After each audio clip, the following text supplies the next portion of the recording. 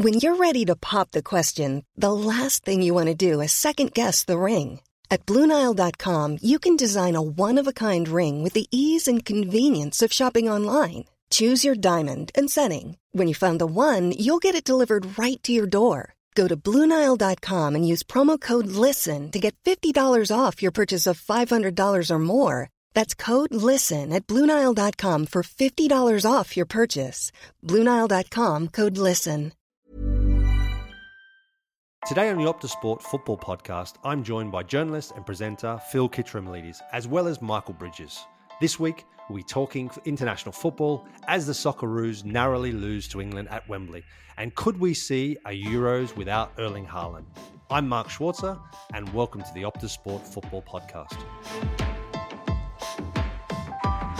Hello and welcome to another episode of the Optasport Football Podcast for season 2023-24. With me today, as always, is Phil Kitramilides, direct from Madrid. Hi Phil, how's it going?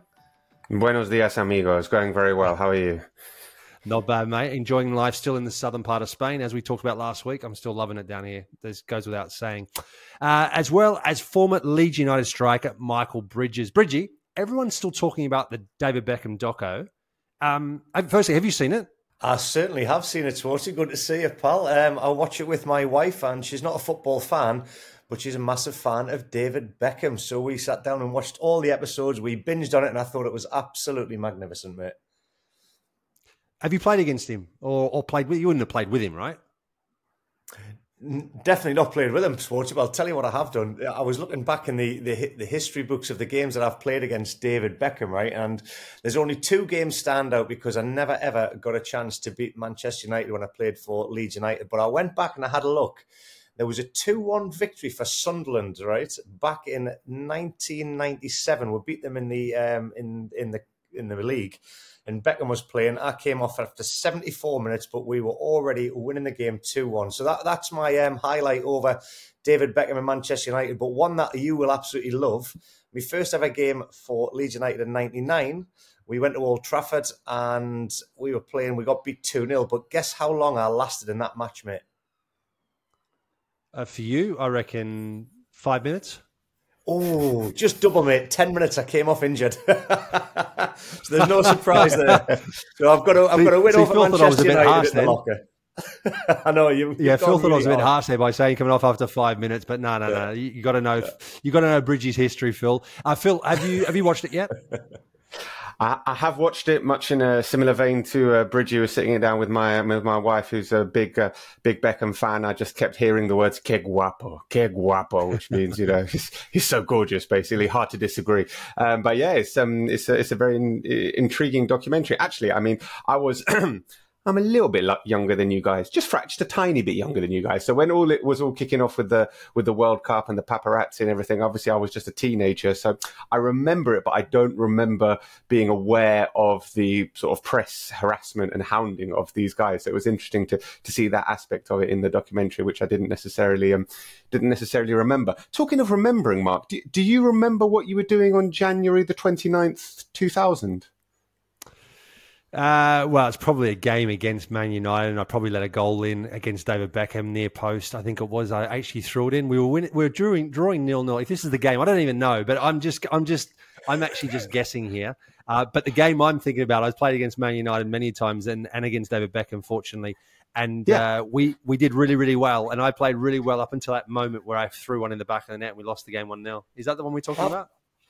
Yeah, I mean, you didn't actually lose the game. You drew it 1-1. We drew 1-1. Okay, there you go. You were winning until you made a very uncharacteristic error, because it's true. We watched the highlights and you made some fantastic saves, and then there was not a brilliant piece of goalkeeping in the near post. Two things that stood out in that game for me. That was Schwarzie, obviously at his near post, making an absolute clanger, which everybody loves to see. And it was obviously seeing at the other end of the field in goal for Manchester United was another Australian playing, and that was Mark Bosnich. So fair play. Yeah, actually, if I remember correctly, I think we lost that game 1-0. I'm pretty sure it was 0-0 and we lost 1-0. Anyway, you guys. Bosnich saved a penalty in that game. That's right. Absolutely, he did. Yes. Yeah, he did. Yeah. Well, actually, for me, like I mentioned that game against Beckham, but I said I've played many games against him. I don't think. One thing I'm going to say, claim to fame, I don't think, from what I can remember, unless you guys are going to prove me wrong again, because you've done all this research, of course, to stitch me up, I don't think he scored a free kick against me. No. Oh, we couldn't find a free kick. You're absolutely right. By the way, you lost that game 1-0. So my mistake. I was giving you an extra point. Where I know. No. I just remember we were holding on and doing so well at Old Trafford, and I remember just being equally devastating, even more devastating because we actually lost the game, even though I played well up until that point. Yeah. Anyway, it's nearly 24 years later, and it's still pretty fresh in your mind. Yeah, it is. Yeah. Those games you don't forget. That's for sure. Keep sending you that clip every week. Yeah, thanks a lot, Reggie. Yeah. I'll send you a clip of you sitting on the bench every week. Way or in the stands. Here we go. Anyway, let's move on. Australia against England. What a game, right? So Australia, massive opportunity to go to Wembley, play in a packed out Wembley Stadium against fourth best team in the world. They've done that a few times now. They played against top teams and lost them, or drawn against Mexico, lost against Argentina, but haven't disgraced themselves, have they, Phil? They haven't disgraced themselves. I mean, you said they're playing against the fourth best team in the world. It was maybe the fourth best team in England because it was not a first choice England team at all by any stretch of the imagination. You said, what a game, again, in terms of the actual spectacle. I'm talking about this from an English perspective. It was a little bit flat, a little bit scrappy. England got the win, and Australia really competed. I think there were very competitive opponents, good warm-up for England, good way for Gareth Southgate to see some of his squad players competing against a side that were really up for it. They were physical. They had some chances as well. So I think for England, it was a decent workout, but not a huge amount more. But for Australia, I think it was a chance to show that, we can compete against the fourth best ranked team in the world. We are progressing, we are improving, and I think this will help spread the game. People seeing Australia competing like this, it was a decent showing. But from an English perspective, it was a bit of a damp squib. Sorry to bring the tone down right at the start of the podcast, but I don't think it was a game that will live long in the memory of many English fans or indeed players. No, it certainly won't be, Phil. But there was 10 changes made. I think there was only Dunk that had kept his place in that England team from the last game against Scotland when they had a win.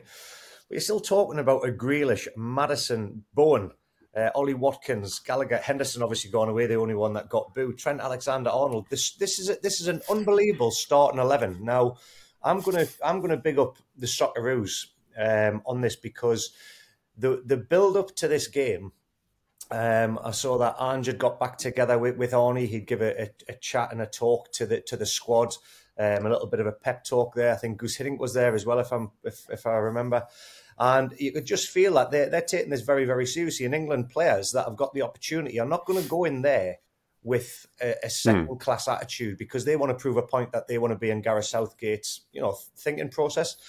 So I'm thinking the first few minutes of this game, how are Australia going to come out and do this? And the high press was there, the intensity was there. I thought that the quality to try and play out as well, and they went toe for toe with some of the best players in the world. Now, to get a result, it was 1-0. It was a scrappy Ollie Watkins goal that got it through.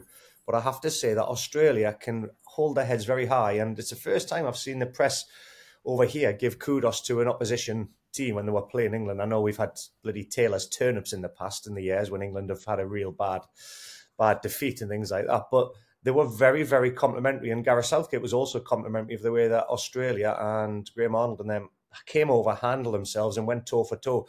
Didn't sit back and try and absorb pressure. Had a real good go of it and basically showcased themselves and a lot of them players put themselves from the Socceroos on display for clubs in Europe. I actually think what's interesting, I think Sam Johnson was one of England's best players. He made some really, really good saves, big saves to keep the score at 0-0 at that particular moment in time as well. So I think that says a lot about the way Australia played. Question I want to ask you, Bridgie, who impressed you the most from Australia on the night? On the night from Australia, he always stands out for me, mate. Harry Souttar. I thought he was absolutely colossal. Every set play, you could see England players looking at him when he's coming up for a corner and they're going, "Are you kidding me?" And then everything that went into Ollie Watkins, whether it was on the floor, I mean, his aerial presence, you understand because of the the stature of him. But he read the game so well. I thought he when he was getting run in the channels, he timed his tackles perfectly. I enjoyed Craig Goodwin. I thought whenever I saw Craig on the ball in the left wing, his deliveries were very good. He was up for the battle. And he's coming up against one of the best right-backs in the world offensively. All right, defensively, maybe Trent isn't renowned. But Craig had a great game.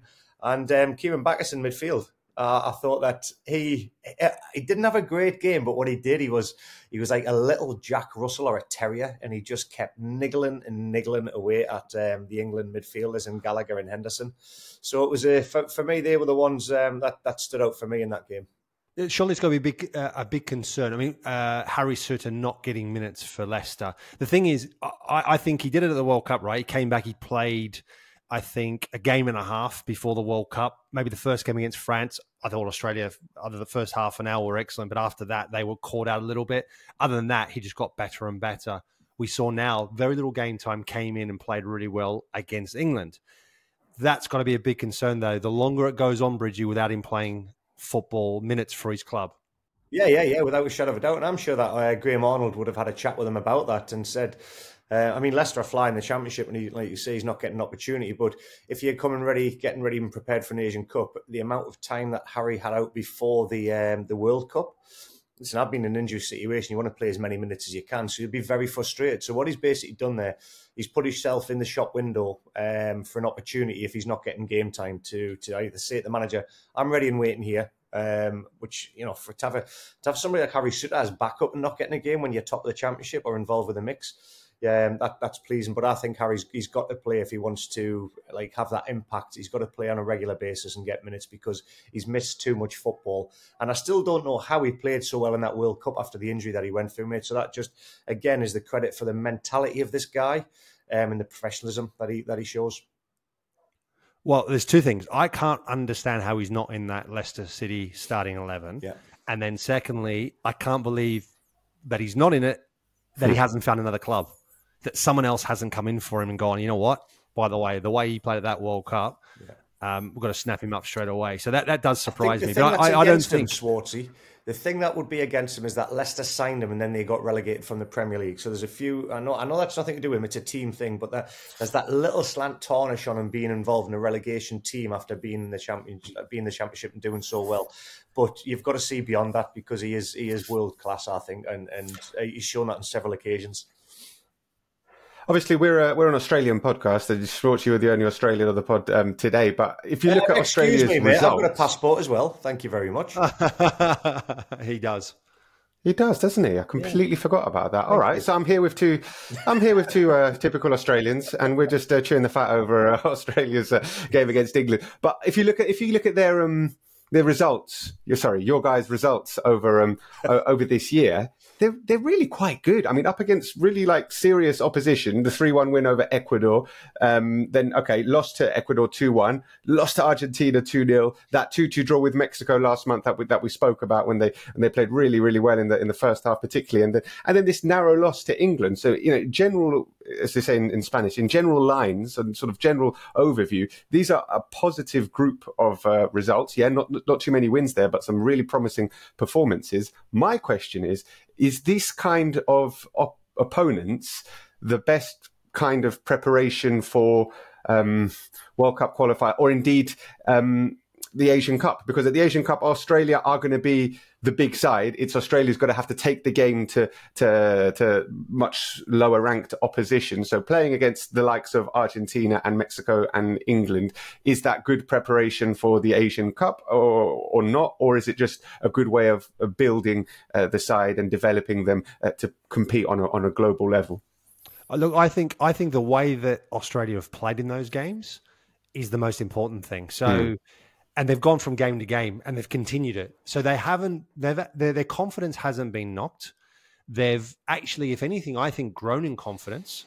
They went to Wembley. Let's not forget. I know it is an England changed side, a very changed squad, but Bridgie said correctly so, they are still one hell of a strong side, right?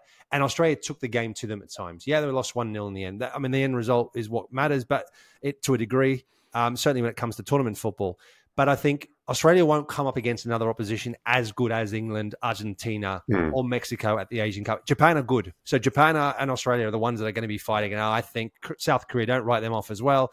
There'll always be another one of the other nations, whether it's Saudi again or someone else who will cause a surprise. But it is there definitely for Australia and Japan, certainly, and South Korea to a large degree, for their tournament to lose. And I think these games, so long as the momentum continues, so long as the confidence stays, I think they're great preparation. Yes, you want to get wins under your belt, but I think there'll be 1 or 2 games between now and then before they play the Asian Cup where they'll be able to get those wins under their belt and then build on it even more. Yeah, I totally agree with you, Schwarzie. I think the preparation has been. It's when you look back at the Arnie will be looking back with the coach and saying, how well did we do? Where can we improve? And there were so many pluses to come from the results, even though it was a loss against England, the draw with Mexico. They can draw on this because what they're also playing against is different cultured football in different continents. So there's different styles in there, and that is absolutely fundamental. That you need to understand how you're going to play against other teams. So I think it stands Australia and the Socceroos in great stead going into the Asian Cup. And the players' names might not be household names around the world like they used to be when Mark was playing. But what Arnie has generated and created is a team that have got this real tough mindset and belief, and they're growing on that from game to game. And you know what also has impressed me a lot is that at the World Cup, and I was one to say the same thing, I thought it was one of our weakest sides that we sent to the World Cup. But I said it at the World Cup, they actually turned out to be probably our best team that we've ever sent.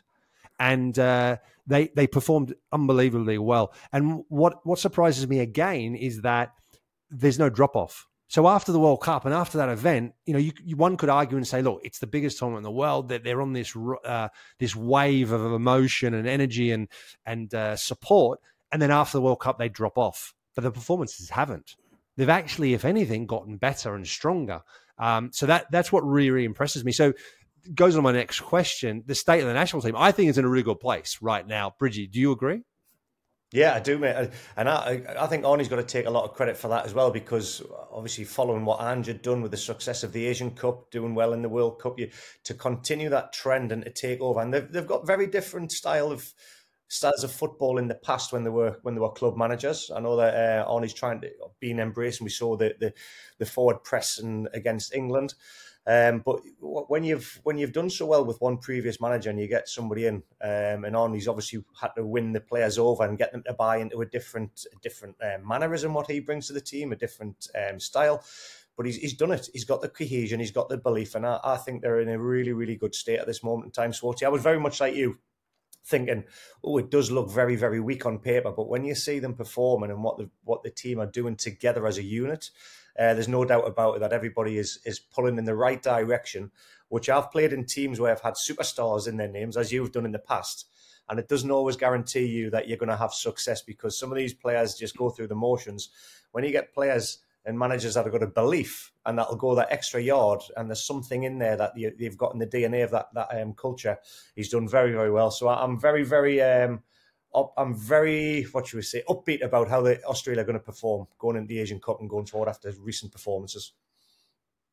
And that's all in spite of the lack of financial support from state and federal governments in Australia. If you compare it to the other codes, right? The comments from Ange Postecoglou this week, where he detailed his frustrations about football in Australia never changing and other codes getting more favourable treatment, which was then echoed by Graham Arnold. Yeah, look, I think Ange has a point when I say that. There was a great legend of Australian football many, many years ago called Johnny Warren, who said, I told you so. Nothing's really happened since then either. We have, a sport in Australia, AFL, which is, as Ange said, the Indigenous sport, which is the biggest sport in the country. And there's a lot of funds and a lot of money put into AFL, but it's only played in one country. And we're playing in a world sport, and we don't get anywhere near the resources or the help that that sport does. We see the Prime Minister and the governments, they love coming out to watch, the Matildas and the Socceroos with scarves on, but they must lose them when they go home. The Prime Minister loves coming to Matildas and Socceroos games with scarves on, but must lose them when they go home. Bridgie, how good a line is that?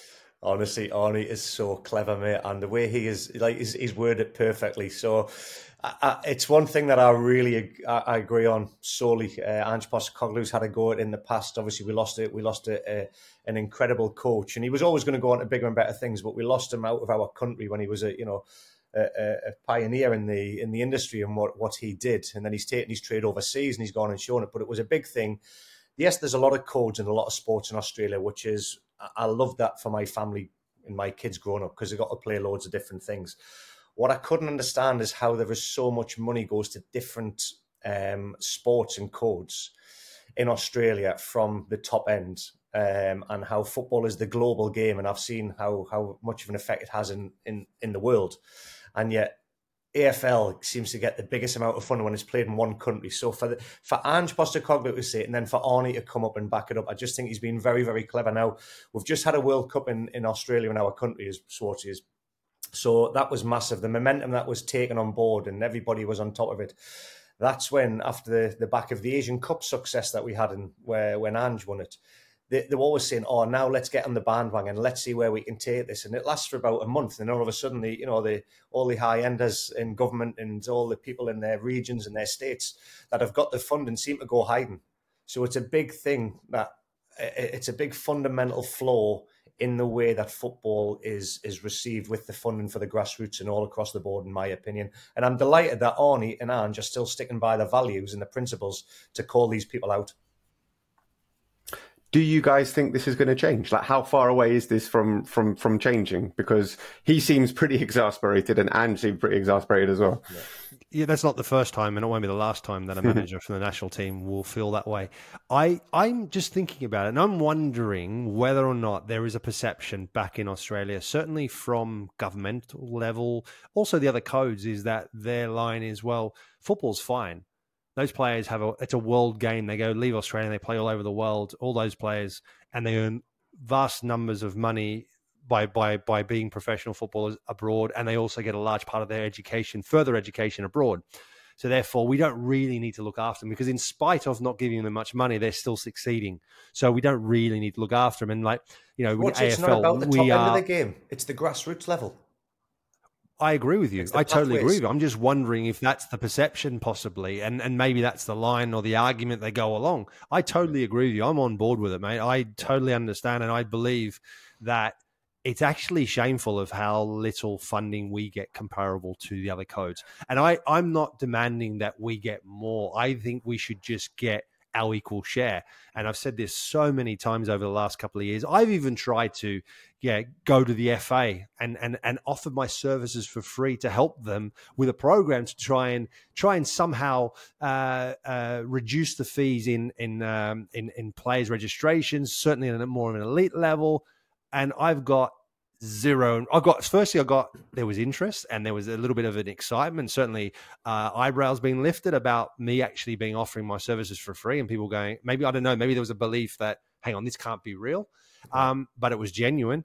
And I'm still to this day, and then we're talking, this is since the World Cup in Qatar, I'm still waiting to this day to hear anything back from the FA. And I've brought it up a couple of times and I still haven't heard anything back from them. So that's what worries me as well, that you want to help and you want to offer your services. The FA don't do themselves any justice really, or help themselves in any way, because they leave it and they move on and they do something else. But yeah, it's an ongoing issue. If there's anything that we can learn in Australia, obviously America, football or soccer was obviously a lot lower in their codes of sport as well because of their American sport, their basketball, the NFL. I noticed, I don't know how many years ago it was taking place, but in universities, they've got funding for different sports and different codes. And football always used to get the basic amount of money or the minimum amount of money from the universities to be given to their sports. And I think the budgets for the NFL in that were absolutely huge in the basketball because they saw that as a bigger pathway for them. But across the board in the last few years, what they've done is made sure that everything is equal. So the amount of funding that goes into one has to go into the other sport. So it's across the board. The funding has been distributed properly because I think the Americans now have realised that the world game and the football game is absolutely huge. Hence why the MLS has gone on to a whole new level as well with some of the signings that they're still making. So I think Australia and people in the heads of all departments in sport and financial and government can learn a lot from doing that. across the board in Australia to try and make it an equal pathway. Next question will be, this is a tough one for both of you. I'm interested to see if you guys have written this down. Strongest Aussie 11 at this point in time. No. This is for you, Mark. This is for you, Mark. No problems. No problems. Australia. I mean, obviously, for me, I've got Matty Ryan in goal. Correct. Obviously, goes without saying. He's the captain.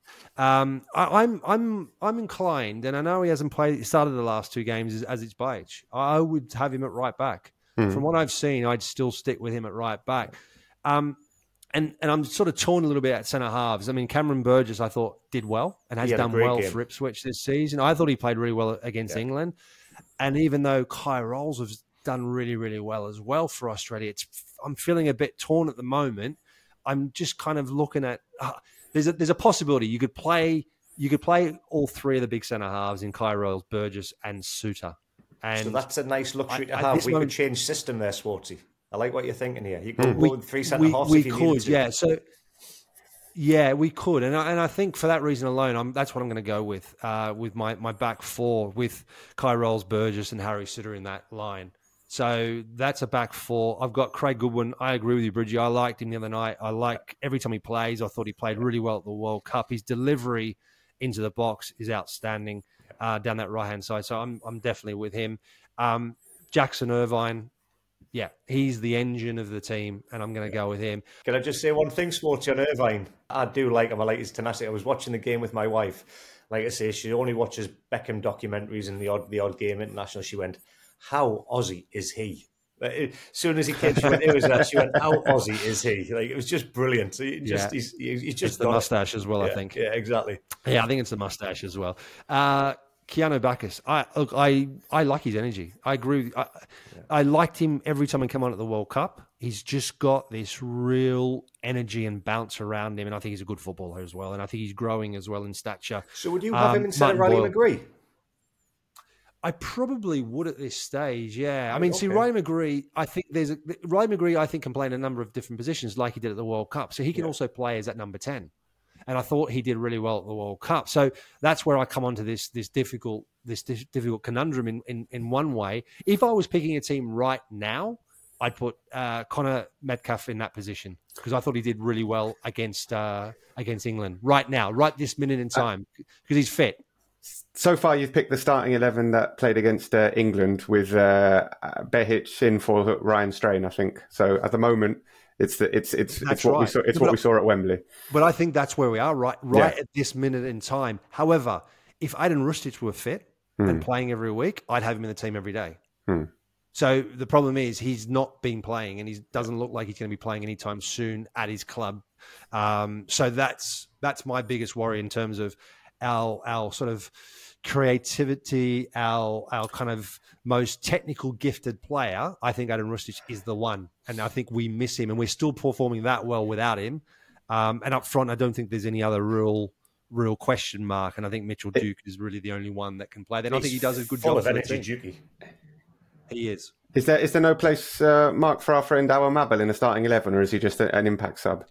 I think at the moment, again, is that I was just moved. He hasn't been playing regularly. He hasn't played regularly for over 12 months now. Yep. And again, I think that's why I stipulated right in this moment in time, that's the team I'd go with. Yeah. Obviously, 6 months down the line, if we're talking about these guys, or 3 months down the line, Asian Cup, and these guys are all playing football and playing week in, week out, then we'd probably have a different discussion.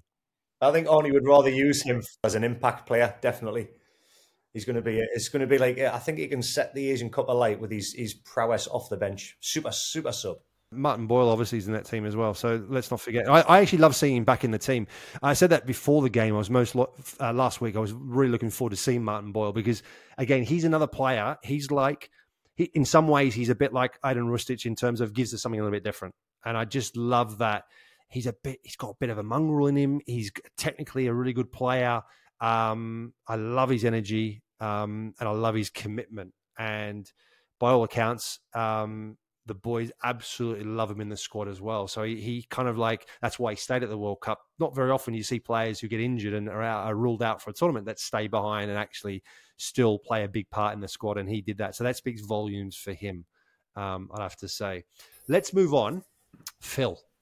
Norway Mark. against Spain. Well, first we saw Spain against Scotland, and then Yeah. we saw Norway against Spain. Spain, they pulled it out of the bag finally, right? Yeah, they're there. They're at Euro 2024. They've qualified pretty comfortably. I mean, listen, the group was Spain, Scotland, Norway, Georgia, and Cyprus. I think it would have been a national catastrophe had Spain not qualified for Euro 2024. But listen, they were in a slightly difficult situation. Luis de la Fuente takes over from Luis Enrique. There are question marks about the appointment. They lose to Scotland, which is a massive, massive deal here. And as they say in Spain, a jug of cold water poured over your head, because it was really, really a shock. They do not expect to lose these kind of games. And from there, they've gone on a really good run. And against Scotland, I think I've seen this game about 100 times before. Spain having loads of possession, struggling to break down a really well-organised defence, and then just about getting there in the end. They rode their luck a little bit, with Scotland having a goal ruled out, a brilliant goal from Scott McTominay ruled out questionably, but it was ruled out. And Spain went on to win. And then against Norway, played really well last night. It was a really, really good performance. They scored one. They could have scored more. Erling Haaland barely touched the ball and really didn't have much of an impact at all. And they were absolutely terrified of Haaland. Genuinely, he is a figure of fear. I mean, they are in awe of him physically, of what he can do, but they marshalled him very, very well. This is a team that has qualified pretty easily, and I would say are maybe just outside the top three in terms of favourites for the Euro. So my top three in terms of favourites, I don't know if you guys agree, France, Portugal, and I'd put England there as well. I think France have the best squad and are probably the best team, but Portugal not far off behind them, and England really should be there. I think those three are really, really considerably better than everyone else. But then Spain are just behind them, I think, just behind them, and they're there now, and we'll see what they can do. Don't rule the Germans out, mate. They're on home soil. They're in crisis, mate. They're in crisis. They've been terrible. They've been absolutely Phil, horrendous. you got the bite you were looking for. You went fishing, Phil. Well done, and he had his bite. Yeah, I have ruled the Germans out, to be fair. Yeah. I'm sorry, but yeah. Yeah, don't worry. You're not the only one. I ruled never them out ruled them probably out, about 6 Schwarzie. months ago. Never ruled them out. No, definitely. Yeah, look, it all changes. We all know it's like Bridgie, right? A new manager comes in, the whole thing can change immediately. And there's no doubting they've got a talented squad. It's just finding the right combination and getting in playing decent football. They haven't been able to do that yet. Let's see if Julian Nagelsmann is the man to do it. Let's go back to Norway. I've got to talk about Norway because we talk about them continuously being one of the biggest underachievers. In the past, Wales is a great example. You got Gareth Bale, Aaron Ramsey. They're the two players that practically sort of like they were the gel in that team. They took them through to European Championships, to a World Cup. What is it with Norway? What is going wrong with them? They've got arguably two of the best players in the world right now in Ødegaard and Haaland. And you mentioned there, Phil, Haaland didn't get a touch hardly got a touch on the ball. What is it about this Norway side at the moment, certainly with those two top class players, not being able to put it together and string results together and qualify for big tournaments? Bridgie? I think Phil was saying there that Haaland didn't get a touch of the ball against Norway. He doesn't tend to get many touches of the ball for Man City neither, but when he does, they're finding they're in the back of the net. And playing Spain, the possession stats were horrendous for Norway, to be fair. And I think a lot of teams find that when you do play Spain, the amount of possession they have, they just suffocate the ball. But like Phil says, they don't tend to get many shots on target at either end, do Spain. So it's a possession in a certain area of the field where you're thinking, can we do something in the final third? However, Norway really struggled to get the ball back off them. They didn't, and when they did, they squandered the chances. They were just trying to look for that early pass in behind.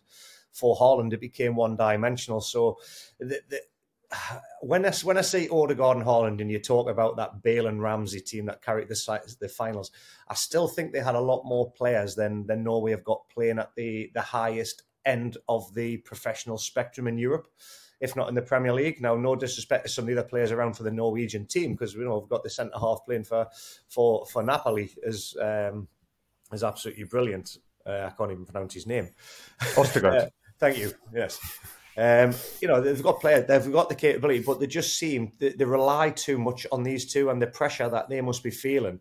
Every time you look at Norway scored, in the past you've seen, Haaland. They don't seem to share the joy. The Welsh team, I felt, carried the pressure as a whole. It was all about Bale and Ramsey, but it was never there. They weren't the main emphasis. So this Norwegian team have got a lot of, if they want to achieve stuff, they've got a lot. Everybody's got a chip in as well, mate. And I don't know how they do about this. What's your take on it, Schwarzie? I'm just wondering, Norway's sort of a team that generally over history, I think, predominantly is always stuck with Norwegian managers. Maybe they need to look abroad. Maybe they need to look someone else to come in and take control of these kind of like big stars. Maybe that's an avenue they need to look at and try and get the best out of them. Do you mean it certainly isn't working the way they're doing. Like team shape, or do you mean from an egotistical point of view to keep everybody together?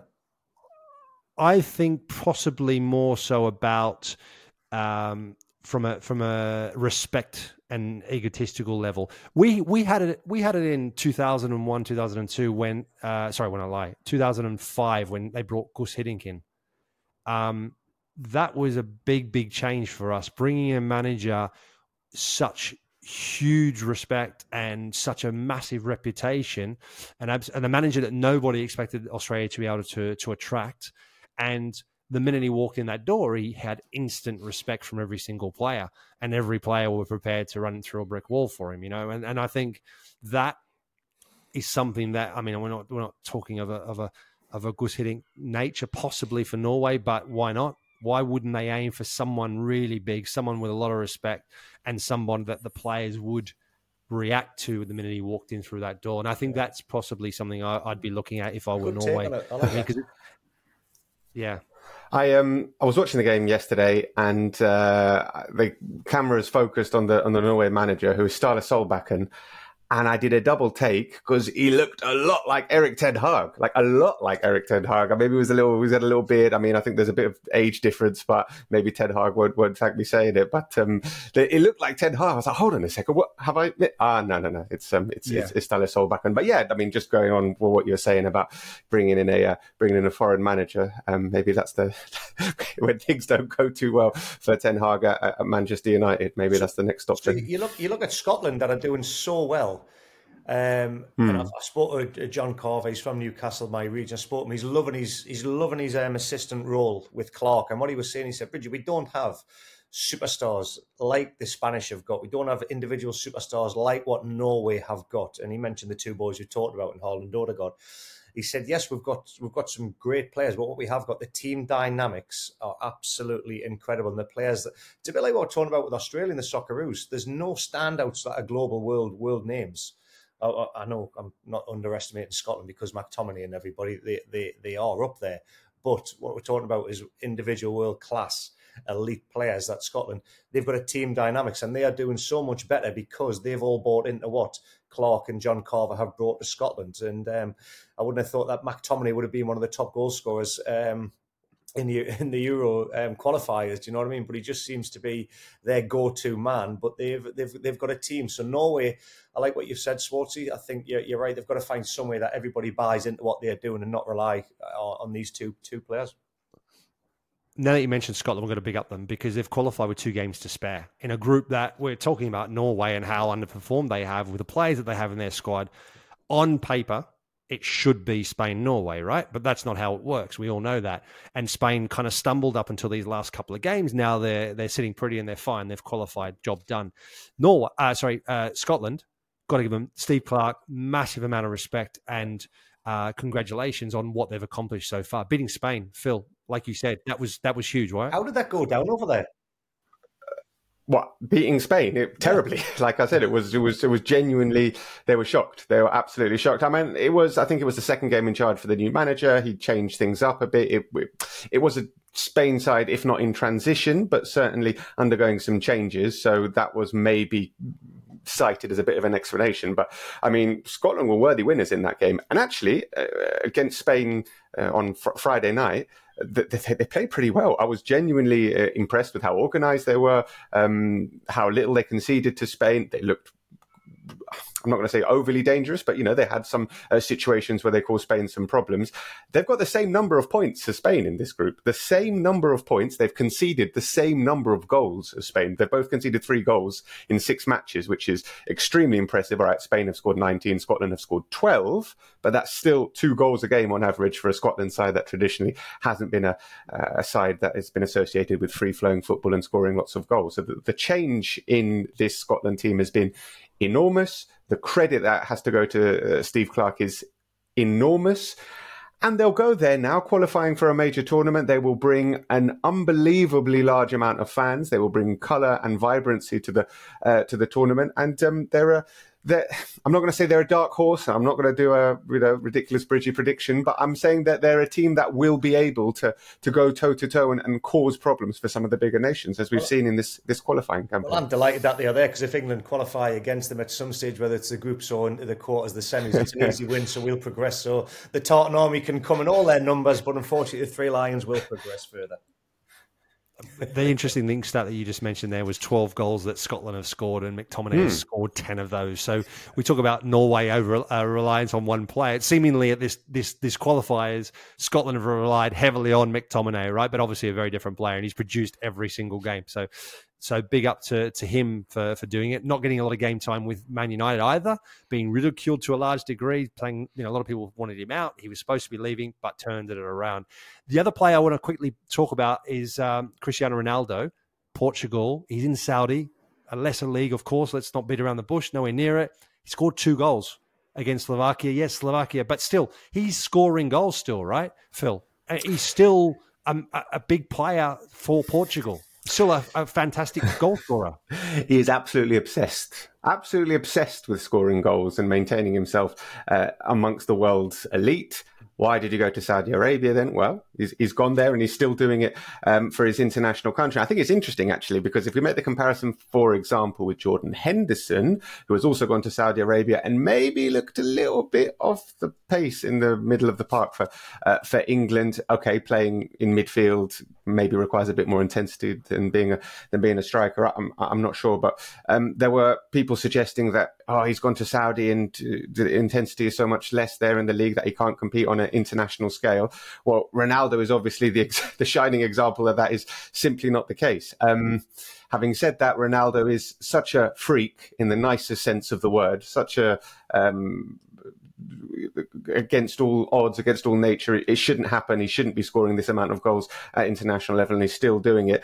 And he's going to his 6th European Championship. I mean, that is just absolutely ludicrous. And I think, is he only 38 going on 39, I think, something like that. So I'm not saying he's going to play in a 7th, but he will feel that he can, and he will be obsessed with doing it that he can. So just this relentless focus is just incomparable, I think, to anyone else. Didn't he just come out, Phil, and say recently that he's looking at the 1,000-goal tally for the entire Yeah. That's what I'm saying. He's obsessed, completely obsessed with scoring goals. I was happy with 1,000 minutes, let alone 1,000 goals. I was just happy to get 1,000 minutes under my belt.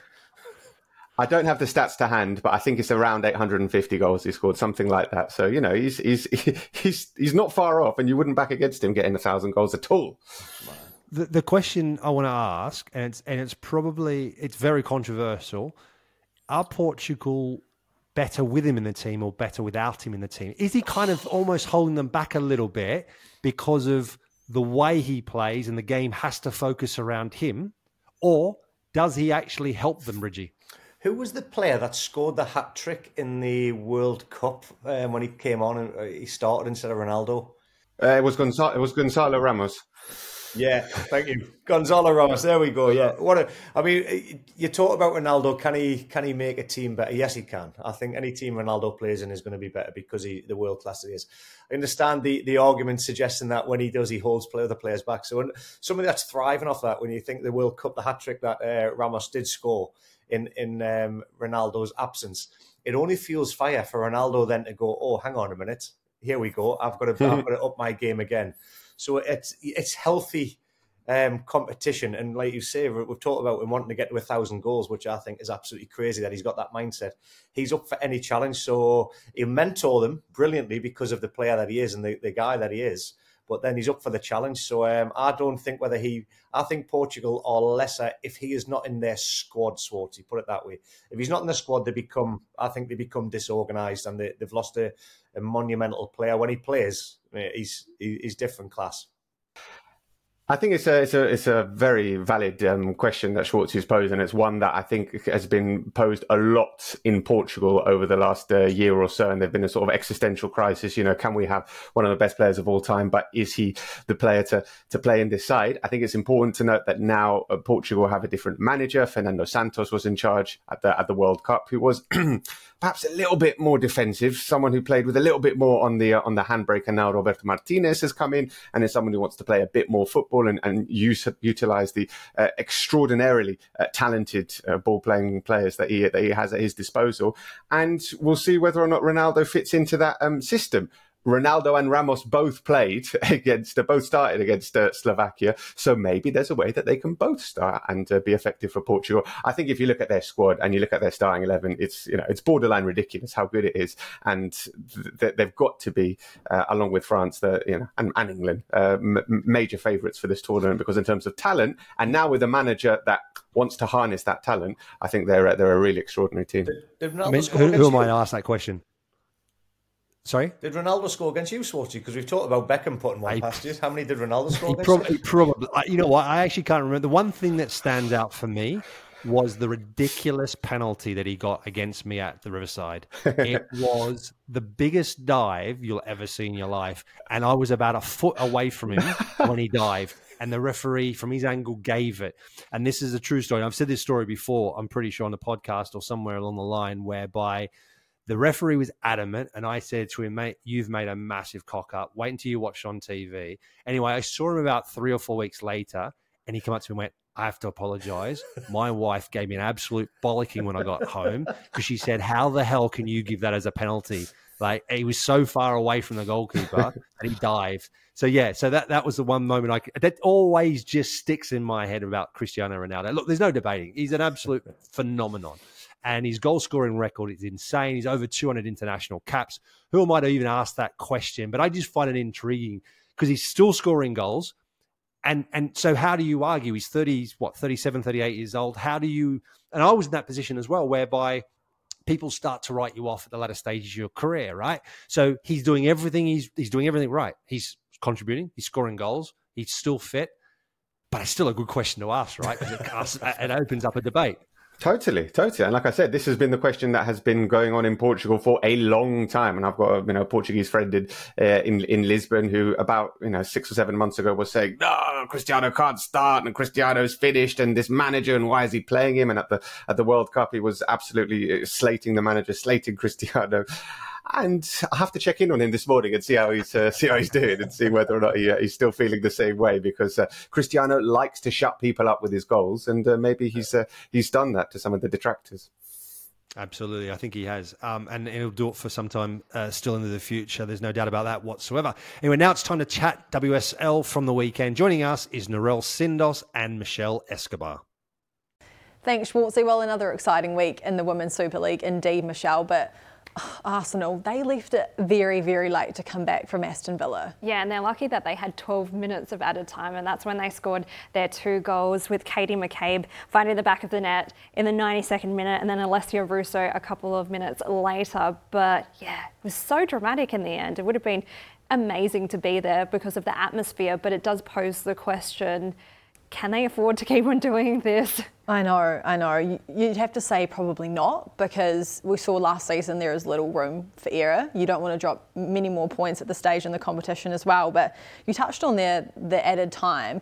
I feel like that only really became a thing since Qatar. We saw those crazy amounts of minutes added on, and Aston Villa weren't happy. But that added time had to be made up from somewhere, right? You don't just pull 12 minutes out of thin air. Yes, but it does feel like now they're counting almost every single second where something happens, where a player goes down, and we are seeing a lot. And I mean, it's understandable that Carla Ward, the Aston Villa coach, was furious about it, because that's what changed the game, from Aston Villa essentially getting 3 points to none. So you can see why she was fuming. Flip side though, they only scored in the 92nd and 94th minute. I think it'd be different if it was 102 minutes or whatever it works out to be. But it was also really good to see Alessia Russo on the score sheet, her first goal in Arsenal colours. And I feel like they will only do wonders to her confidence, and perhaps this is the turning point for her. Yeah, definitely. And there were questions around whether there's going to be a blossoming partnership between Beth Mead, who's come back from an ACL injury that kept her out for 11 months, and Alessia Russo. I mean, Jonas Eidevall said that, he's hoping that something can come of it. And it'd be great to see. I mean, they play together for England, so we have seen them, do wonders for the Lionesses. So maybe they can bring that to Arsenal. That's what at least everyone would be hoping for. Yeah, because it can sometimes go the other way when you've got too much star power and too many individual brilliant talents that they don't really gel, or it takes them longer than usual. Well, that seems to be the case this season so far, right? That Arsenal aren't living up to expectations. I mean, we all got asked who we thought was going to be winning the league this season, and a lot of us thought Arsenal. Not just because the Aussies, right? No, not just because of the Aussies, but because of the new signings and also the star power that they have. But we do have to remember as well that some of their best players, like Miedema and Leah Williamson, are still injured. So, I mean, maybe they just need a little bit more time, but then again, how much time can they take when it's not going to affect their results? Absolutely, yeah. Schwarzie, you just wonder, will the slow start to the season eventually come back to bite them? You know what? Normally I'd say yes for Arsenal to have a slow start, only picking up 4 points from their first 3 games. In a 22-game season, let's not forget, there's not a lot of games. However, they got no Champions League football this year, which is their own doing, being knocked out in the qualifying stages. That could actually work in their favour. But Jonas Eidevall needs to get things right because he's made so many changes to his starting lineup each week so far. He's changed the goalkeepers already twice. So I think that's the only concerning thing. However, I also believe that the league will be a lot closer this season. Chelsea have won, but they've just won games. And I think there are a lot of clubs now that will be contesting. I don't think there'll be one standout. I don't think Chelsea will run away with it this season. And I think Arsenal still have a bit of time left to get points on the board. And interesting, that takes me on to Bridgie. We've seen it in the past with, in the Premier League, of course, where teams struggle to begin with. Certainly in Man City, maybe slow starts, but they've gone on and won the league, and quite comfortably in the end. It's all about momentum, right? Once you get wins under your belt, you start to motor along, right? Yeah, well, I go back to the 99 season, 2000, when Leeds United, we were top of the league at Christmas, Schwarzie. We thought we'd won the league, and we ended up finishing third. And Man United got momentum, Arsenal got momentum towards the back end, and they came through. And it was it was probably the biggest tarnish that I remember, because we thought we'd won it. So I'm all for this. Any league that I see, whether it's whatever sport it is, I don't care. As long as I see Tottenham above Arsenal, I'm always happy. And Tottenham are above Arsenal in the Premier League, Tottenham are above Arsenal in the WSL. And I just feel this season, both competitions, the Premier League and the WSL, what I'm absolutely thriving on is the fact that there's so many teams are going to be involved in the mix to be title contenders this season. And I'm absolutely delighted as well also to see Liverpool, who in the WSL recently got promoted from the Championship. They always seem to struggle when they come into the WSL. The funding's gone in there. Liverpool are having a right good go in this as well. So they're up to 5th ahead of Manchester United. So I am really looking forward to seeing what happens. And like you say, if anybody's going to chase down Chelsea this season, the WSL is going to be huge. And the Premier League chasing down Man City, it's open. So bring on both leagues. I'm going to be watching with intrigue. Bridgie, you said Tottenham are above Arsenal in the Premier League. Tottenham are above everyone in the Premier League, Bridgie. Yes! Everyone. There we go, Phil. I'll just tee you up, mate. There we go. Nice one. Absolutely brilliant. Yeah, and you mentioned Spurs in WSL as well. They actually look pretty good. They did well against Chelsea the other week. They should have beaten Chelsea or got a result out of the game at Stamford Bridge. They did very, very well. And also have to mention... Go on. Sorry to interrupt again there, mate. I've got to say, though, I hope we're going to give, me and Phil we're cheerleaders for Tottenham. We've got to give Ange Postecoglou a shout out, mate. He's just gone back to back for manager of the months. It's never been done before, mate. Honestly, that is ridiculous. Yeah, no, absolutely superb from Ange. And look, he keeps proving the doubters wrong and keeps doing his thing. And let's hope that continues for some time into the future. Anyway, that's all we've got time for this week, guys. I'd like to thank you again for joining us this week, Phil. Thanks, mate. See you next week. Thank you very much, Bridgie, as well as always. Even though I didn't mention Leeds United are only 5th in the Championship, Leicester are top, 30 points. Leeds United are only on 19, probably won't get promoted. But anyway, I'm not going to give you any chance to get back into that one. So anyway, reminder, every game of the Premier League and La Liga is live only on Optus Sport. We have European qualifiers this week, and the WSL continues across the weekend too. Thanks for your company on the Optus Sport Football Podcast. See you next time.